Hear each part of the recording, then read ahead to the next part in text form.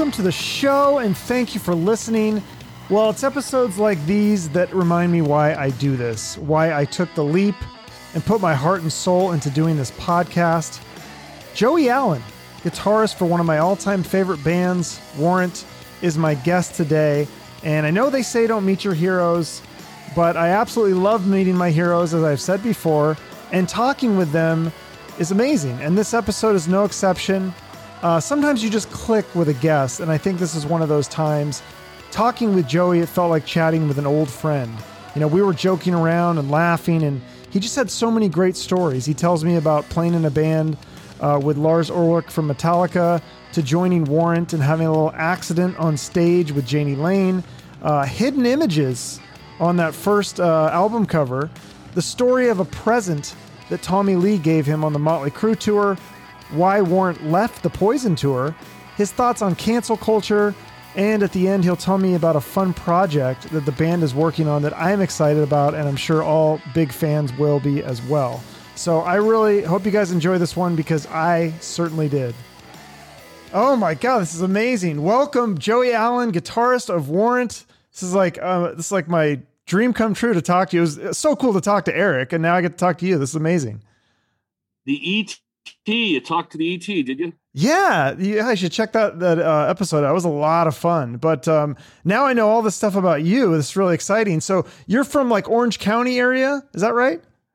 I was born in Fort Wayne, Indiana, a long, long time ago. And, I grew up in Irvine.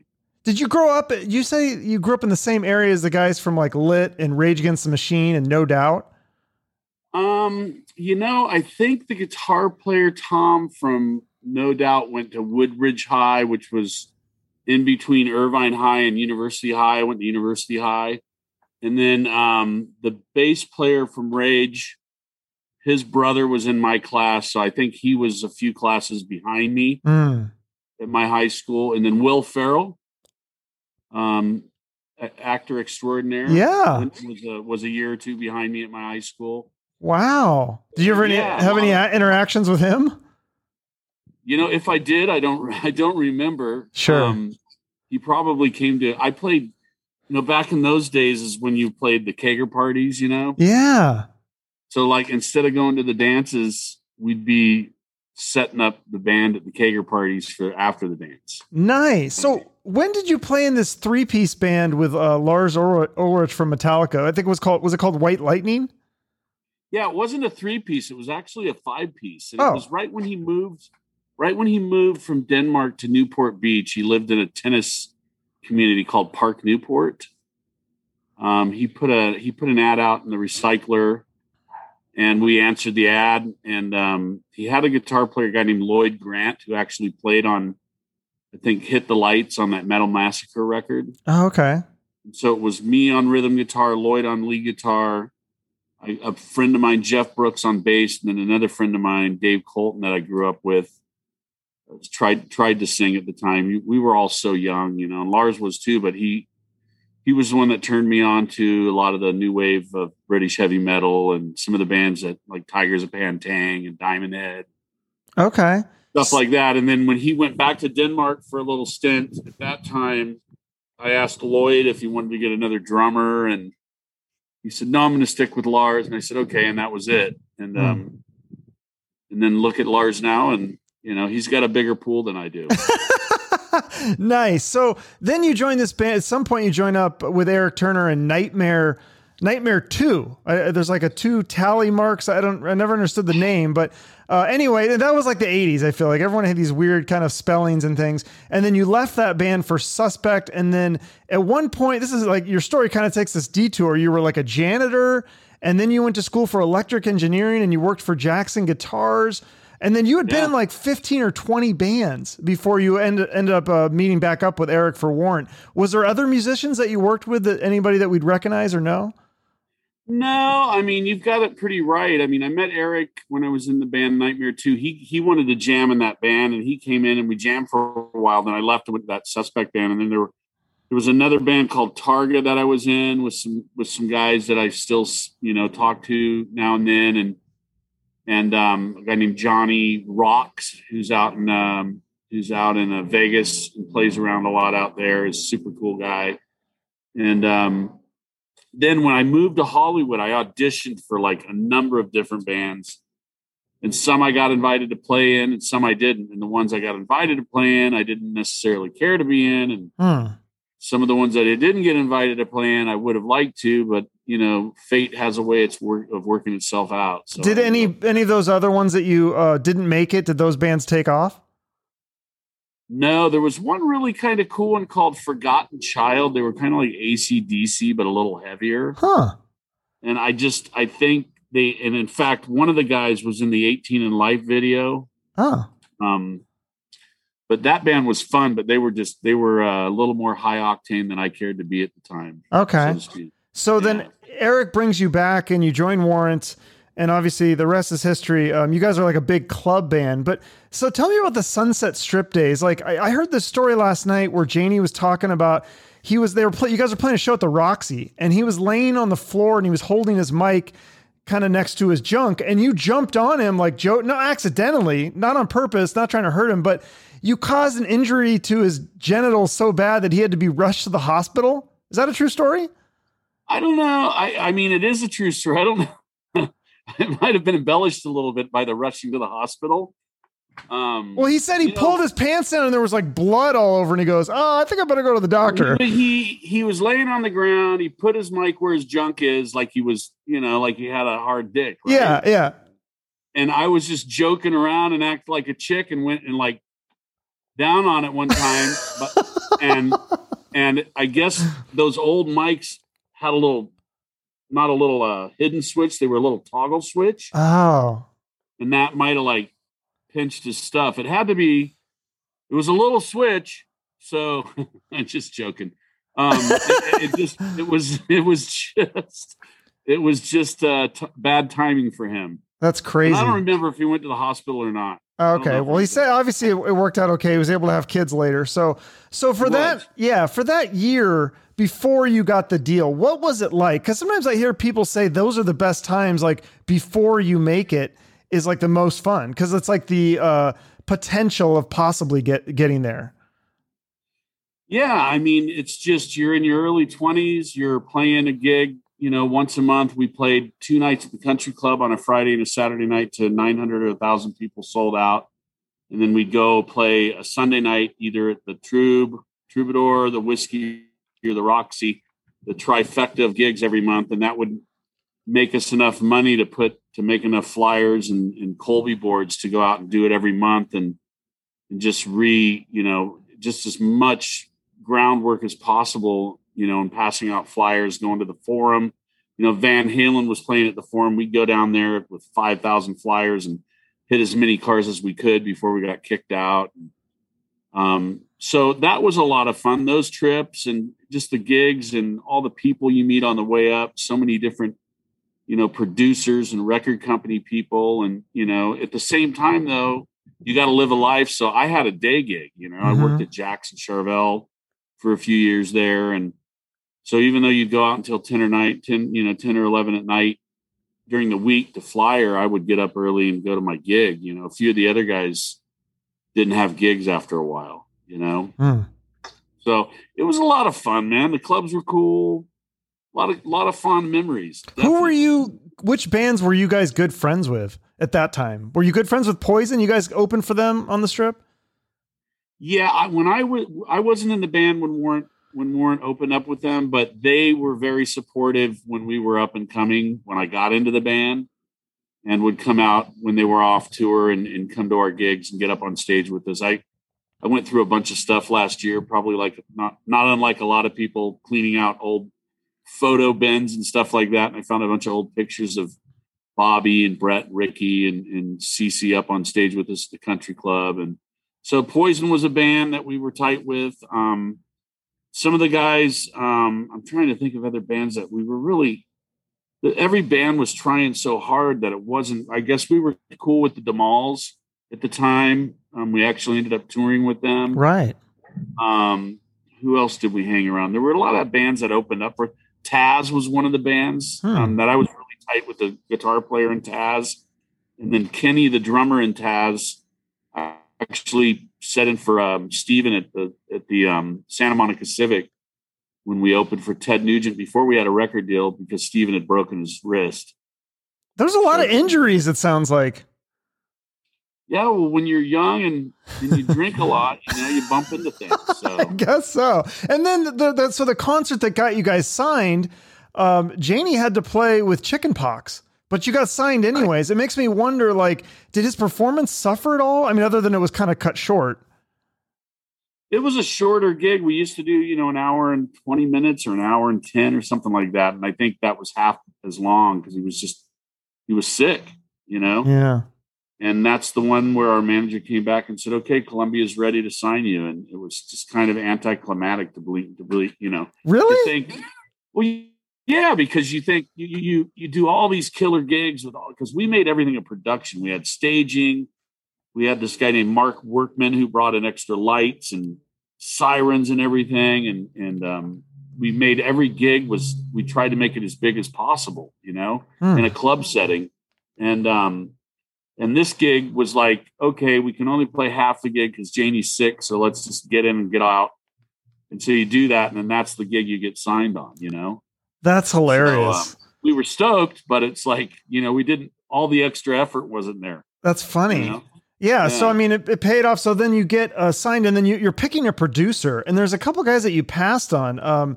Is it Bob Ezrin? Is that his name from Kiss? Who had, Kiss and Pink Floyd. Yeah. Yeah. And then Roy Thomas Baker, who, tell me the story. You said you went into his mansion and he had the piano that Bohemian Rhapsody was recorded on. That's what crazy. He said. He lived off of Sunset and Kings Road. Anybody in Hollywood knows where that's at. And he had a house up there, and we met with him, and I remember the meeting, but I remember the piano, and he told us that was the one that Freddie played on Bohemian Rhapsody, and we were all blown away. But it just didn't, even though I'm a huge Queen fan back from the first record, it just didn't sink in. You know what I mean? At the time, it was all about Poison and Motley and Rat and everybody that was on the Strip, from the Strip. Van Halen was a little earlier, but even them. And so that's what our focus was, that whole genre.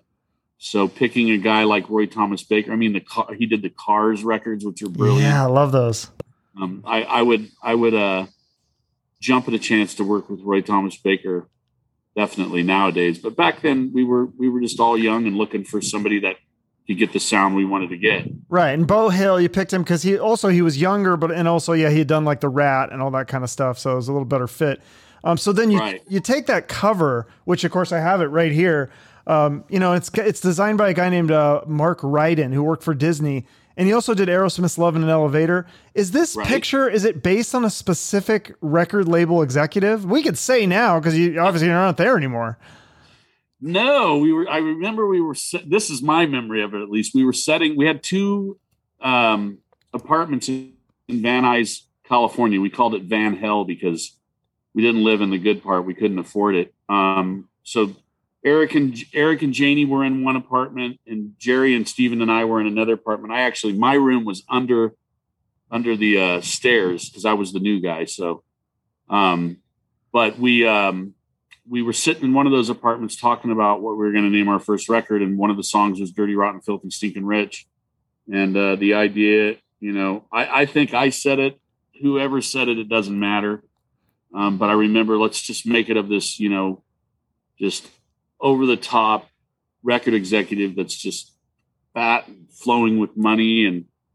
And everybody kind of bought into it. And we told the people at Columbia Records about it. And then they got Mark, on the line, and I guess the rest is history. I mean, he did a brilliant job. He did Beck's Garage, which is killer. Mm-hmm.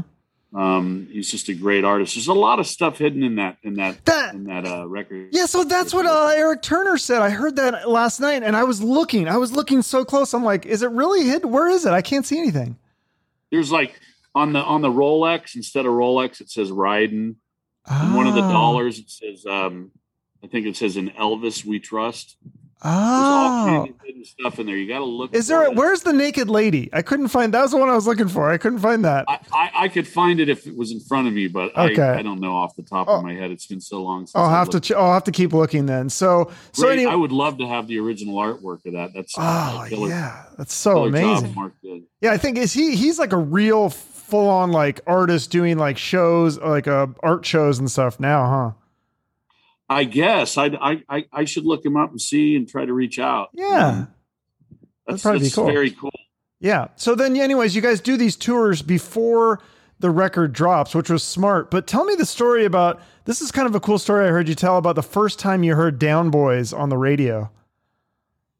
So back in the day, my dad worked for Alpine Car Stereos. He was a vice president at that company. And so everybody in the band that had a car had a nice Alpine stereo, courtesy of my father. And I remember that I'd gotten the tape of the first record. And as I drive around in my car, I'd be listening to here and there, back in the day, because I was proud of it and happy. And I remember turning my car on one time and Down Boys was on, and I'm like, I've heard this too much. I'm done. And I went to eject it, and I couldn't eject it because it was on the radio. And that's the first time I heard our song on the radio. That is so cool. I didn't want to hear it, but had no choice except for to turn it off. So then I wanted to listen to what they would say after the song, and it's pretty cool. Yeah, that is awesome. And then you guys, you'd done the shows with Paul Stanley and Eddie Money and stuff, but then you did a tour with the Crew, Motley Crue, and they're started out sober, but as the tour went on, they became less sober. I heard this story. I don't know if this is even true. That you have to confirm this or deny it. But after you guys heard that I don't know if it was Heaven hit number 1 or 2 or something. There was a big landmark. Your record hit number 1 or went platinum. That you trashed your dressing room, and Tommy Lee was pissed, so he delivered a plate of shit to you guys. Is that a true story? True story. 110% true. We were on tour. Wow. We were fired up. We had been on tour. I mean, I think that first record, we toured like 280 plus shows.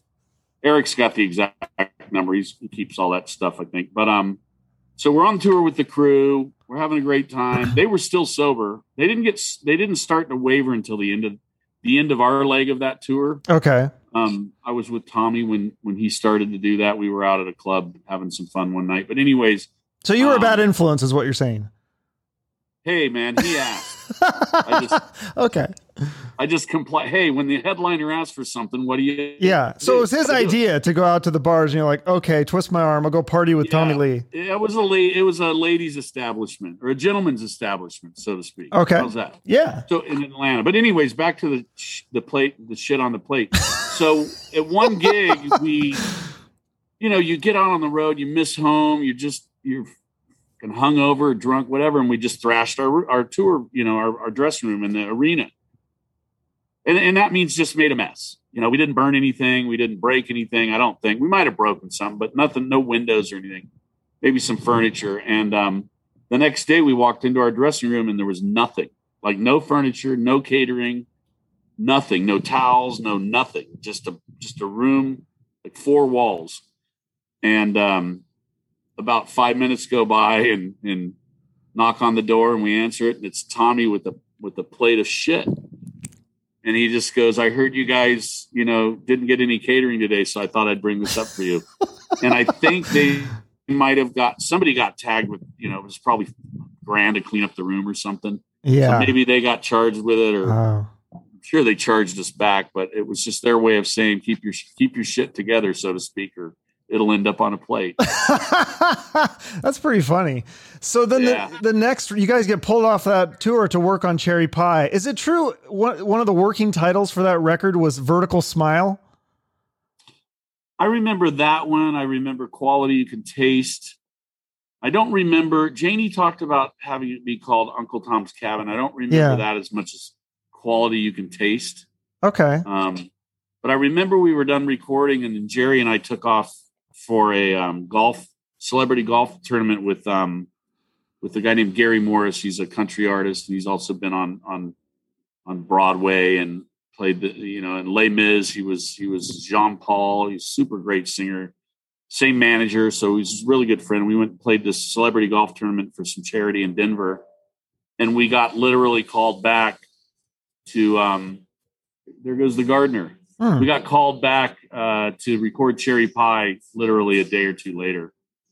Yeah. Well, and you had an interesting take on that. Cause obviously everyone has heard Jani say like, oh, I didn't, I hated that song and I hated being the Cherry Pie guy. But you said that at the time you don't remember him complaining about it too much because you guys were like killing it. So like, I don't think he was complaining at that point. Well, he wrote it. And we recorded it and we all liked it. It was catchy. He was single.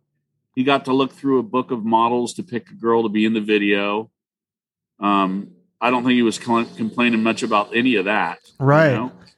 And the success of that record and that tour, being able to go from opening for Poison to headlining our own arenas, kind of speaks for itself back in the day. So I get it. I mean, his catalog's way deeper than that song. Sure. And there's songs I appreciate, listening to a lot more than that song, but to be bummed about it is kind of it's disturbing to me because you should be proud of your work, Yeah. And I think generally he was probably just bummed that, he didn't get the recognition he thought he should get as a songwriter. Yeah. For the other stuff, but that Cherry Pie. So I knew that it had CeCe DeVille did the solo, but I didn't know this at the beginning, that scream.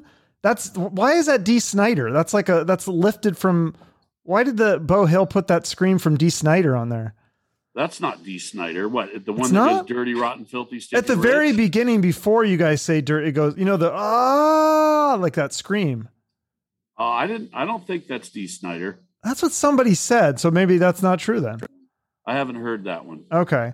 Well, Rolling Stone didn't like the Cherry Pie music video. They called it the most tasteless video of 1990. It reminds me of, I love that. It reminds me of that scene in Spinal Tap where they say the album cover is sexist and the musician's like, well, what's wrong with being sexy? And they're like, no, sexist. But are you worried about that now with this whole like Me Too and everybody going back and finding stuff to cancel? Are you worried that someone's going to start a cancel campaign against Warrant or the album or the video? What's amazing back then is Rolling Stone's very choosy about what they do and what they think is art and their little Rock and Roll Hall of Fame club and all that bullshit. And to have them not like something is like a badge of honor for me because I'm not a big fan of Rolling Stone. I never was. I was more of a Circus Cream guy. I like those magazines. So anyways, thinking that song is sexist, the video misogynistic in any way, it was tongue in cheek. It was supposed to arouse the senses and get you to think either if you're a young man about some, hot girl in a video, take it from there. Or if you are a liberal Tipper Gore type of person, it might piss you off. In today's cancer, whatever you want to call it, environments, they can think whatever they want. I really don't care. I don't subscribe to it. I'm a real guy that works hard and takes care of my family and my friends. And that whole vibe is just disturbing to me, to be honest with you. Yeah, I loved it as a kid, and I loved the last track, the ode to Tipper Gore, where you guys just swear for like an entire minute. It's like this compilation of fuck, and I thought it was great. I love that kind of stuff. But yeah, it is interesting to see. I don't know if it feel like stuff's cyclical though. Maybe it's going to shift back. I hope, because I loved all that kind of stuff when I was a kid, and I still enjoy it now. Well, it is what it is, man. I mean. Jani ended up marrying the girl and having a beautiful daughter together. And it's so, I mean, like you said, how more sexy is that? Right. Yeah. It's just weird what people go after nowadays. And I think that people should if everybody in the United States got a job and worked for a living, it'd be a much better place. Well, and don't you think that if people created their own, like you created this, I mean, you're part of you didn't create the whole thing by yourself, but you're part of this band, you're having creative control in, rather than everyone just being an employee. Don't you think more people should create their own businesses or things like that and have their own projects or their own podcasts like me? I think the only thing we're entitled to in the United States of America, we're not entitled to anything, but if you get an opportunity, what you make of it is your own, and some people take opportunities and run with them, and some people sleep in. And, I'm a kind of guy that gets up at 4:30, 5 a.m. in the morning, and I work my ass off all day. I've got a day gig. When I tour with Warrant, I work 70, 80 hours a week. So to have some punter tell me what they think about my video and want to, the Pound Me Too movement or any of that, I have no reasonable reason to give a shit. Right. I've got a daughter. She's 30. She's educated. She takes care of herself. And I think we've got to be responsible as human beings. I don't think anybody in Warrant is misogynistic. All of us have wives. And some of, I've got a daughter, like I said. So it's just, people just subscribe to weird things and they go down these rabbit holes, and it's really unfortunate. Mm-hmm. Well, so back to that time, after, or when the album comes out, and then you guys tour with Poison on the Flesh and Blood tour. What happened on that tour? Did it get cut short? I thought I heard somebody say something, there was a blowout with Poison. We were having a great time. They were having a great time. I think they were a little pissed that, sometimes when the setup would happen in a bigger place, they'd put a bunch of subs on the floor, and Janie would run out on the subs and we would use the stage that was there. Okay. And I think that pissed somebody off in Poison. So what they did was they put up at one gig these big 8x4 plywood, whatever you want to call them. Just, you couldn't get on the subs, right? So they were like big barriers, right? Okay. And we knew it before we went on. We were kind of pissed. Like, why would they do that? We've got like 2.5, 3 weeks left of this tour. And so Janie went out there being himself and ripped down those barriers and ran out on the subs like he normally did. And it kind of pissed us off. We're like, why would you do that? You guys have like 10 times as many lights, 10 times as much stage room, pyro. Your drum set goes up and down. All we have is these 2 set carts and about a quarter of the stage room. And part of it's these 2 holes up front that if you don't watch what you're doing, you're going to fall in. And so when we got done with that gig, and it was in Montana and it was snowing, we came off stage, and Scotty Ross, who was Poison's tour manager, apologized and said, "I'm sorry, but you guys are fired from the tour." And there was a line of Yellow Jacket security guy not going to our dressing room, but going out the back door out into the snow. We had to walk into our tour bus, like drenched. Damn. And we were pissed. We're like, that's not cool. And we said, okay, you know what? We got it. Fuck it. We're out, And then we went back to our hotel room, or our hotel. We had a few cocktails. They came by after their show to talk about it. And we just said, there's nothing to talk about, Mm-hmm. That was a long, long, long time ago. Whoever in the band did it, I don't care. I'm friends with all those guys. We are all friends with them. It's kind of funny to talk about it now. Okay. Well, that's cool. That's good. That's my perspective, Everybody's got a different story about what really went down, but that's what I remember. Yeah, that was like 30 years ago. So, but anyway, so then you guys go do this other tour, the Blood, Sweat, and Beers tour. I've heard nothing but amazing stories about this. It sounds like so much fun. I've heard stories from Eric, PJ, Bill, Mark. I mean, everybody. So do you have a memory or story from this tour that stands out? Because I mean, it just sounds like there's so many. What's funny is I talked to Steve Brown from Trickster. We see each other out on gigs, and he's a dear friend. And he told me that one time, because we had a 40 by 60 stage, right? Yeah. So there were 2 dressing rooms. There was a dressing room underneath stage left and a dressing room underneath stage right. And stage right was Eric and Jerry and Steven, and stage left was Janie and I. And I remember Steve Brown, because it was under the stage. So you come in from the back and go up and under to get to these things. And I remember Steve Brown told me that he came into the dressing room about 2 minutes before he went on one time. And I was on the ground with my guitar strapped on, trying to sleep because I hadn't gone to sleep. And then he said, hey. And then my tech came in and grabbed my hand and pulled me up, and out on stage I went. So that's a bit of a memory that I don't remember, but Steve told me about. Yeah. So it must've been pretty crazy. You guys were you said something like you were so busy at that point. Cause it's a height of success for the band, and you weren't really able to reflect and enjoy it as much, cause you're so busy working all the time.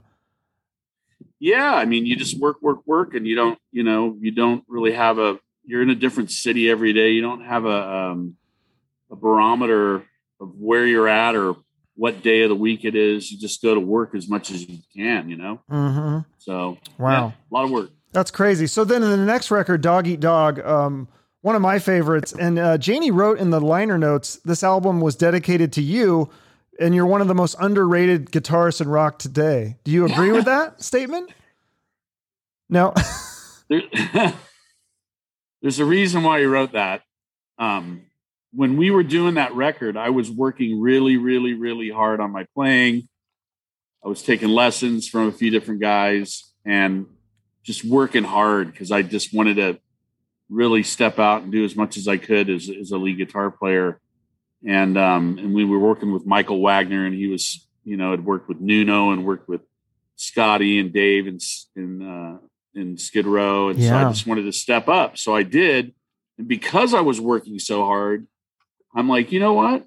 I want some more of the publishing, I'm working on my guitar parts, all this stuff. And so I hit my manager up, and I'm like, hey, it's funny that I couldn't just go to Lane and say, hey man, I'm working my ass off. Give me a few more points, But I went to our manager went to Janie, it was like this tennis match, but I think he put that on there to appease me and for all the hard work I made, put forth on that record.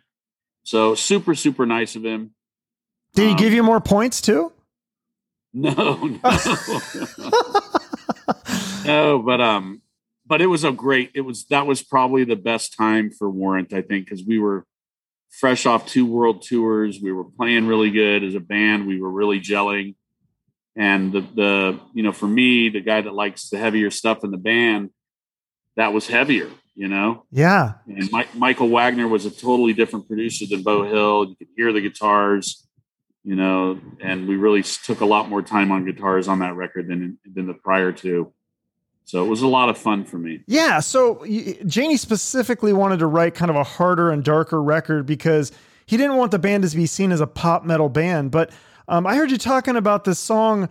I had never heard about this song, Pop Music. And I went out and I found it on YouTube. Dude, this is such a catchy, fun song. I think if fans of the first 2 records would love this.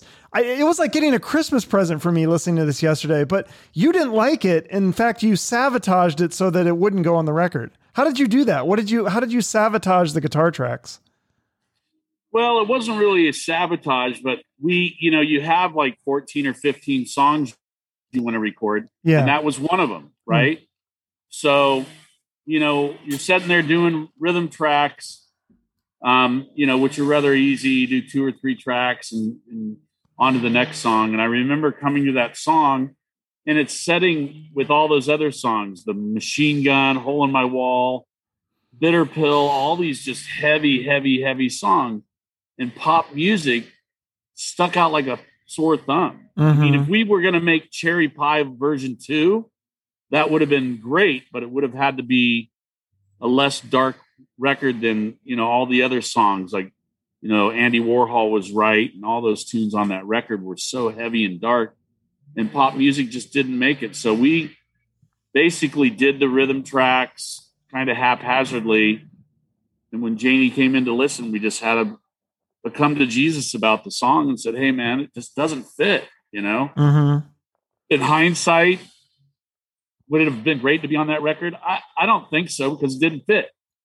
But could have been on like a soundtrack or like an extra bonus track on the best of greatest hits or something. Cause he wrote a lot of really, really great tunes, catchy tunes. And that was one of them. It would be great to re-record that if he was still around with him. But otherwise, the version you heard, I think is probably the demo version.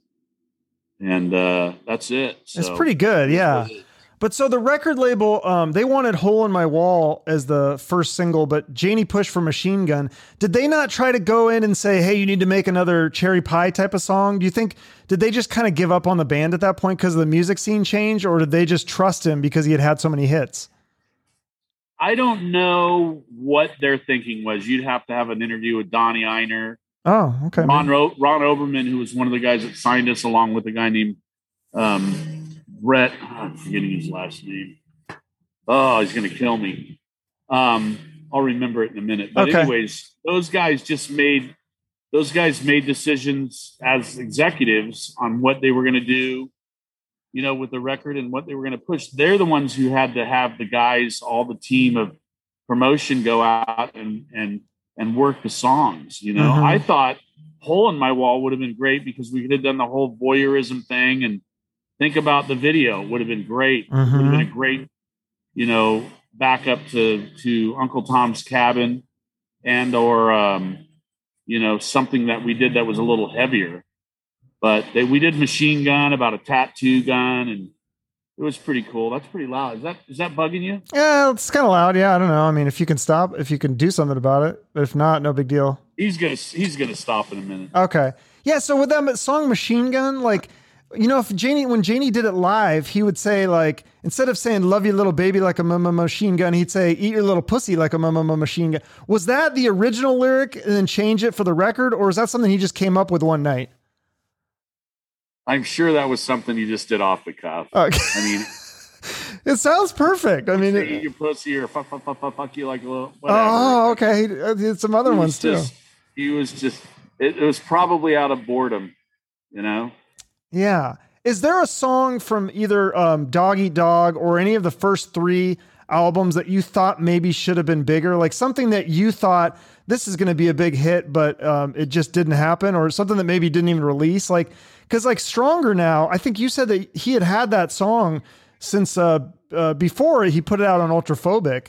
And Thin Disguise is another one that stands out to me as like, that's a pretty good song too. And those were never even released. Yeah, Thin Disguise kind of sounds like a Cheap Trick riff. Mm-hmm. Yeah.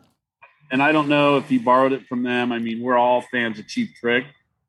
So I don't think that way. To me, it's more of a collection, more like a book. Mm-hmm. It's like saying, hey, what's your favorite chapter? And it's like, it's more of a, put the needle down, listen to side 1, flip it over, listen to side 2, or put the CD in and listen to the whole thing straight through. And it's supposed to just take you to a place as a listener and leave you somewhere at the end, right? Mm-hmm. And you can think about what the song means, what the lyric content means. So to me, I never really took it in that context of, oh, this would have been a better song for a single or this or that.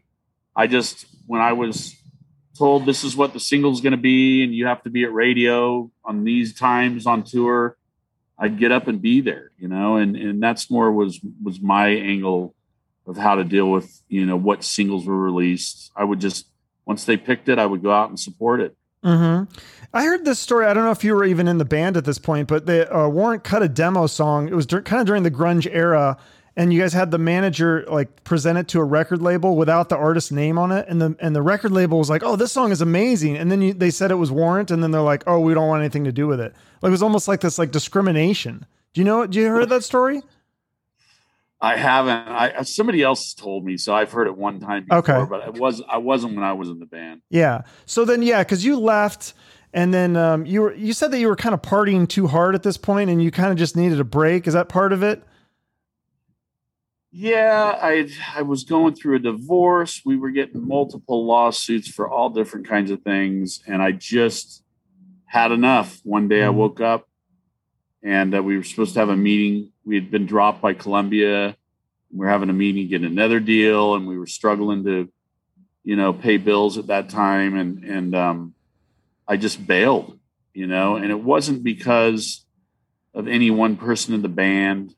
Sometimes I look back and I say, I couldn't really rely on Janie because he never, he couldn't get up out of bed to make a meeting at noon, but it's not really fair to him to say that I was in a not so great place in life.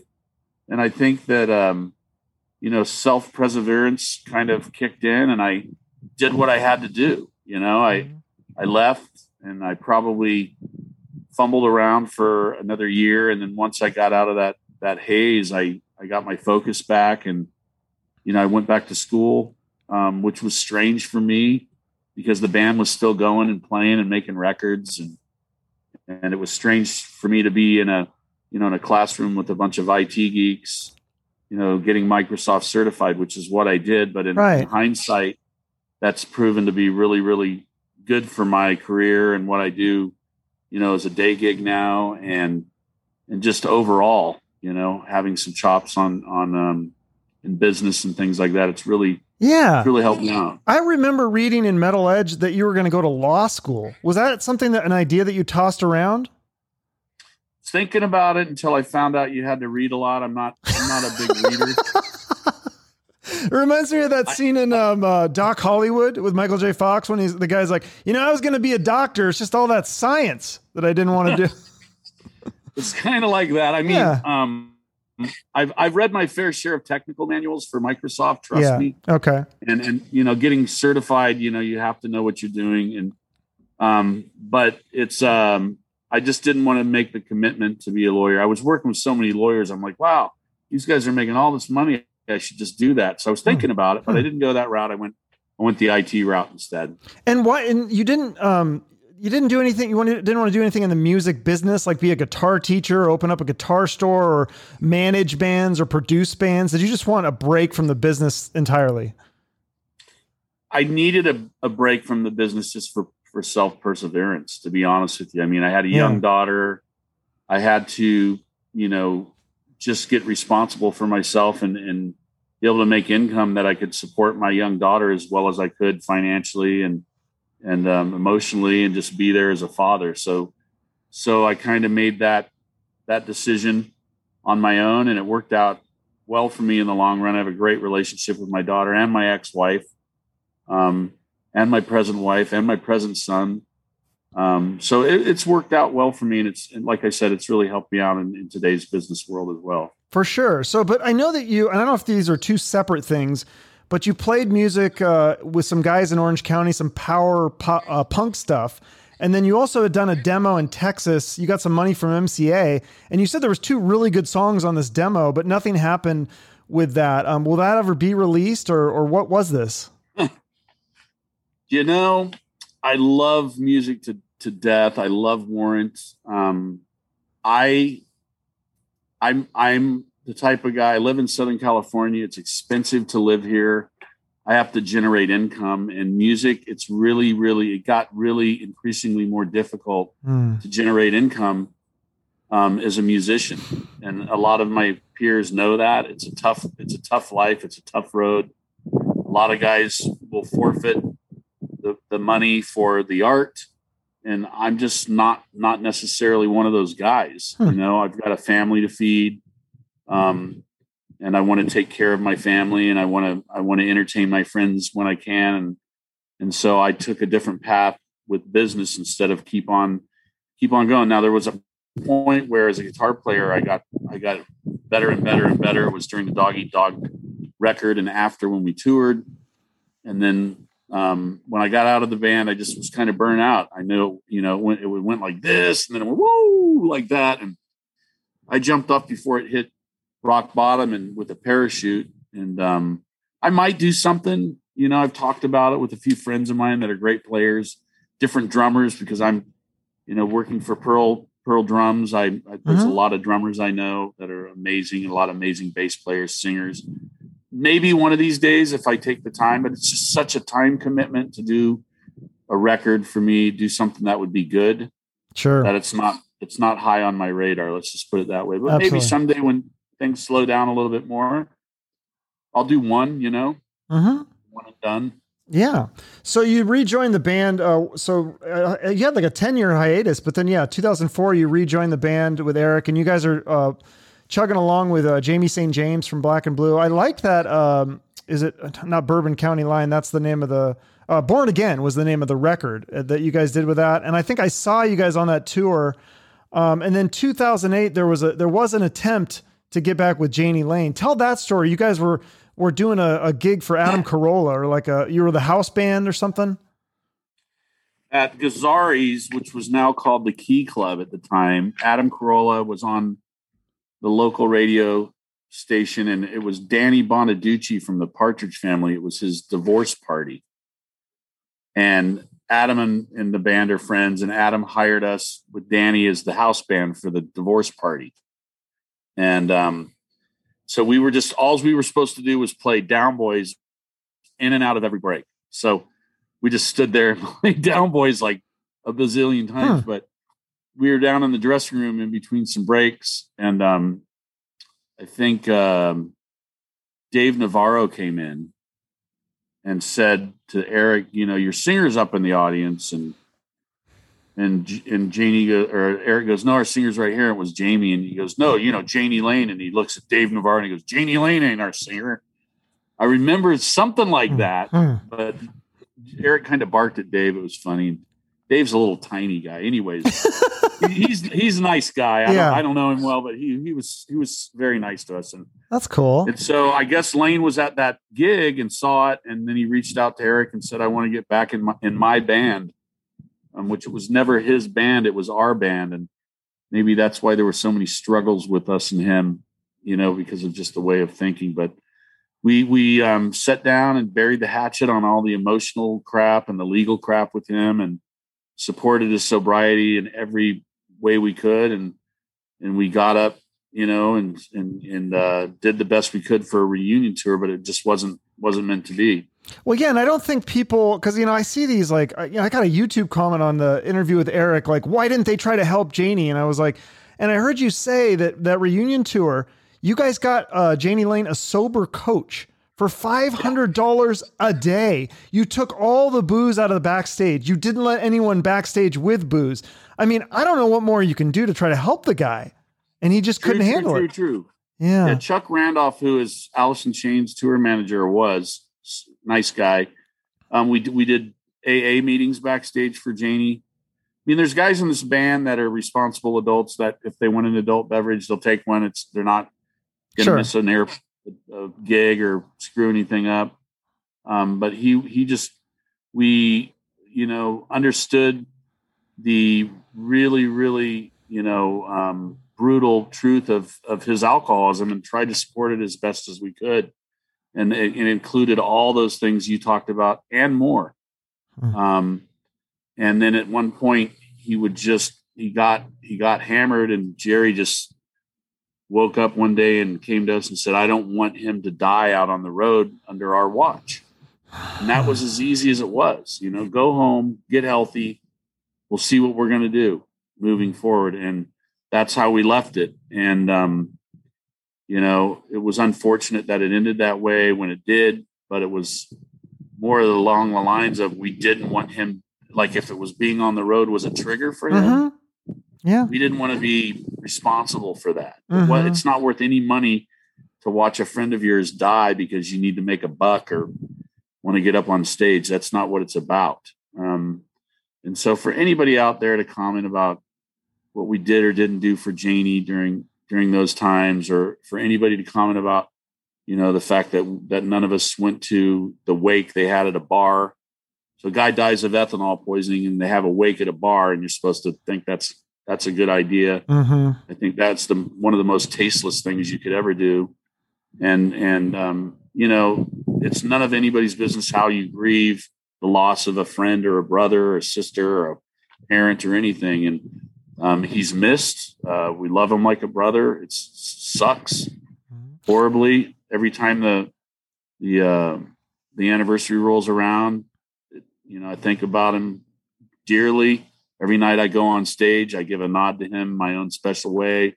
Kind of like, I don't know if you remember the Carol Burnett thing where she used to pull her ear to let her mom know she was okay. I kind of do. I don't pull my ear, but I do something every night that's the same every night. And it's just, I'm kind of talking to him for a minute, That's cool. Yeah. And you actually reached out to him a few months before he passed, and you tried to have lunch with him, and you didn't hear back. I did. Yeah, Mike Fasano called me and said, hey, man, let's go have lunch with Janie. And I called him and left a message on his recorder. And or cell phone or whatever it was. Yeah. Just told him, hey, dude, I love you. You know, no hard feelings about anything. Let's just go grab a bite with Mike. And I don't know if he didn't get it or didn't want to go out or whatever, but he didn't get back to me. And then he died shortly after that. So it's just tragic. I feel bad for his kids, you know, and his family. And, you know, it's just a horrible thing. Yeah. I wish we could have an answer for like a cure for this issue. Cause there's just too many amazing musicians out there dying. I hate it. I hate to see that with so much talent wasted. It's sad to see. It is absolutely horrific for the people that can't get out of it. You know, be it alcohol or drugs or prescription drugs or whatever's out there. It's horrible. So yeah. It's a real problem. Yeah. But you know, life goes on and we have to soldier on. And you guys have Robert Mason in the band now. He's fantastic. You guys have made 2 great records, Rockaholic, and then the latest one, Louder, Harder and Faster.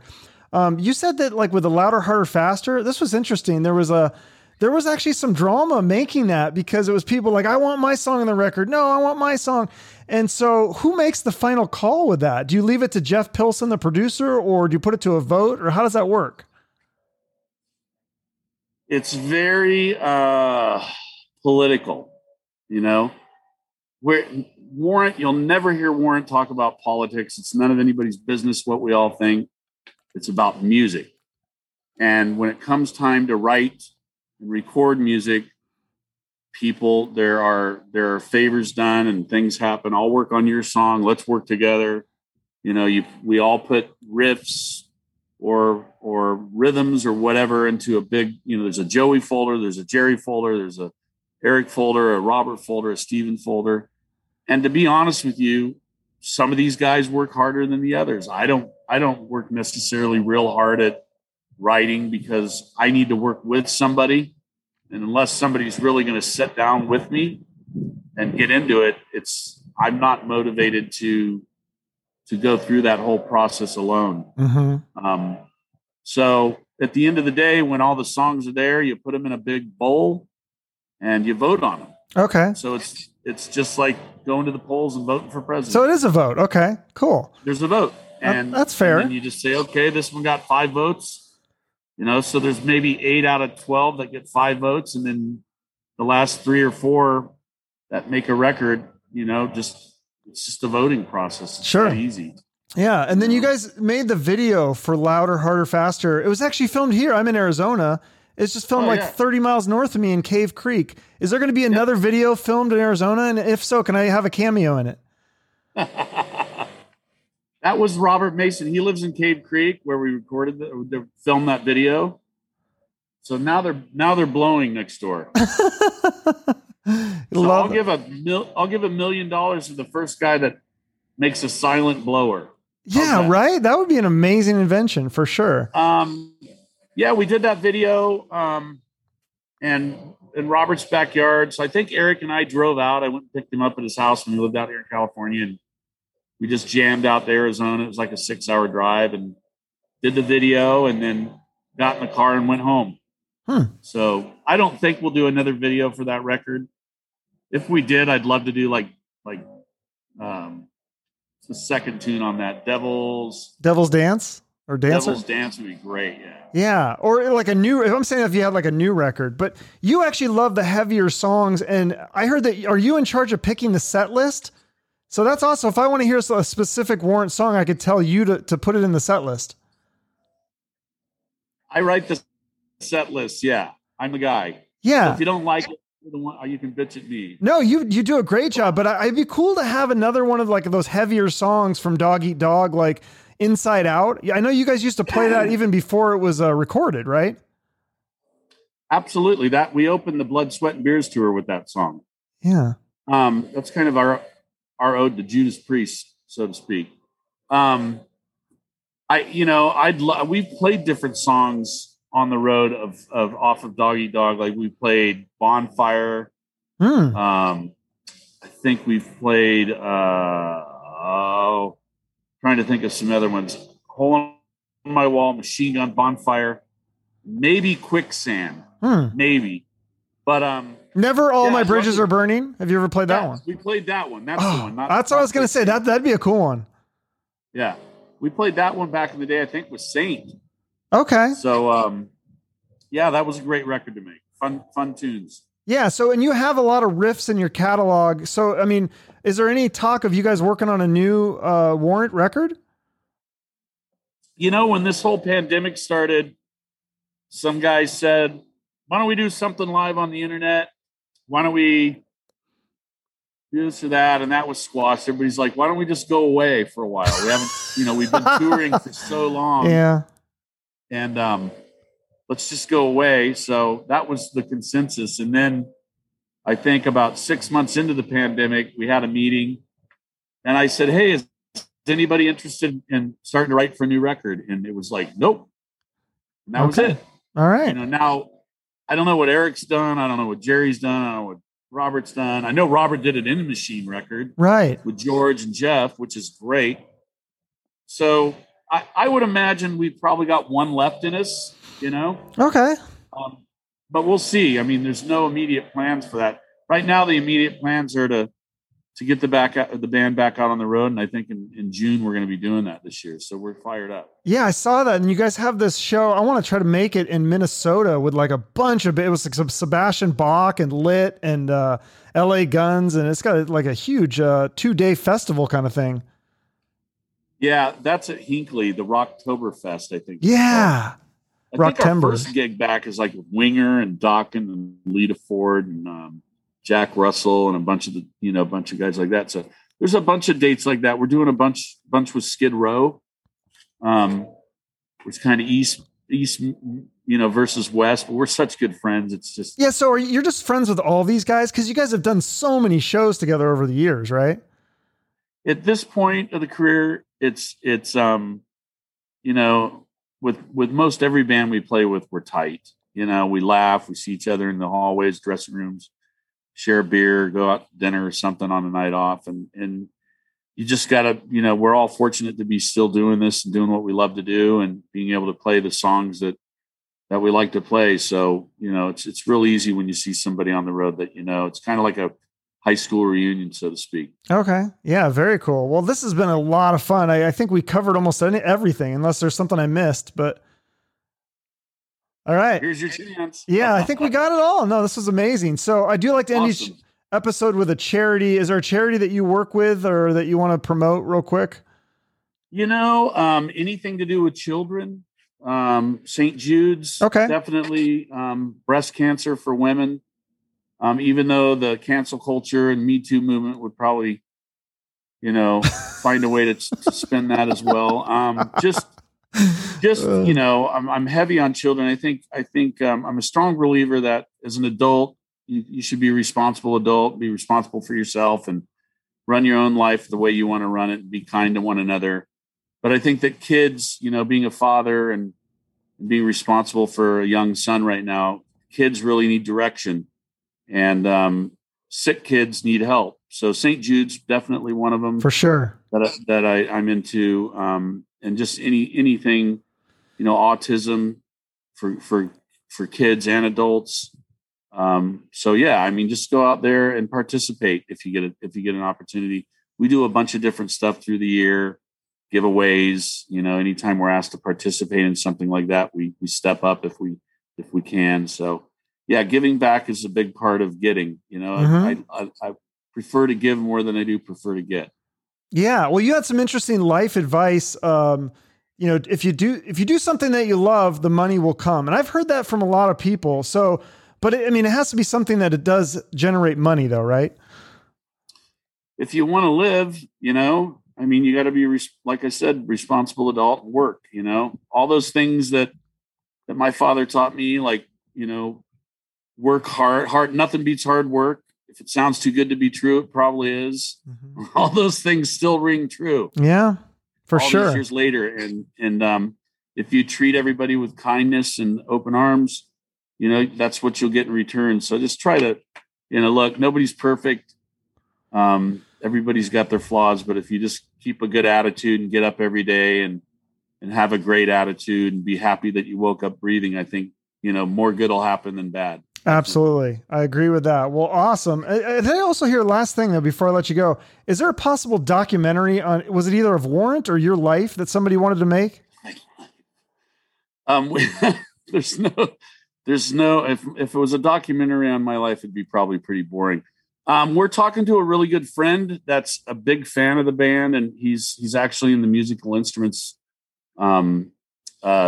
industry. He's the president of a company that has written a treatment to do a documentary. And we talked about it last year when the pandemic started, and I ran it by everybody because they know him well. Anytime we go to Chicago, we go over to this guy's house he opens his house. We go over for dinner. He's just a tremendous friend of the band as well as a tremendous fan. And he's written a pretty cool treatment. So I think now that we're going to start to fire things up again, I talked to Eric about it a few weeks ago, and we're going to visit it and see if we start to fire up on a little documentary that maybe will be an hour and a half long. So it'll kind of put a cap on the whole Warrant world, and everybody can understand it from our perspective. That's awesome. I look forward to that. That's going to be really cool. Well, thank you so much. This has been a dream come true for me. Like I said, I've been a fan since I was a kid. So thank you so much for doing this. I appreciate it. Anytime. Hope to see you at a show next time we're over in Phoenix. Yeah. Or I think I'm going to drive to this one in Minnesota. It just looks like so much fun. There's so many, I've interviewed half the bands on the lineup, so I figured might as well come see them. Yeah. Let us know anything you need. We'll take care of you, Chuck. Okay. Thanks, Joey. All right. See you later. Bye-bye. Appreciate the time. Bye-bye. Well, that was extremely entertaining. I think one of the best interviews I've ever done. Certainly one of the most fun. So I don't think Joey has Instagram or Twitter, but you can follow the band Warrant on everything to keep up with tour dates and new releases and hopefully that documentary soon. So I'd love to catch them in Minnesota in September for that Rocktember festival with Sebastian Bach and Lit and a bunch of other great bands. I think that'd be a very fun show. So thank you so much for listening. I really appreciate your support. And some of you share these episodes on social media, and I can't tell you how much that means to me. It really helps me out as well as helps out the guests. So thank you from the bottom of my heart. I don't want to get too woo-wooey on here, but I've just been really happy lately, and I'm really enjoying doing this podcast, and I couldn't do it without people listening. So again, thank you from the bottom of my heart. I appreciate you all. I hope you have a great day, and whatever you do, remember to shoot for the moon.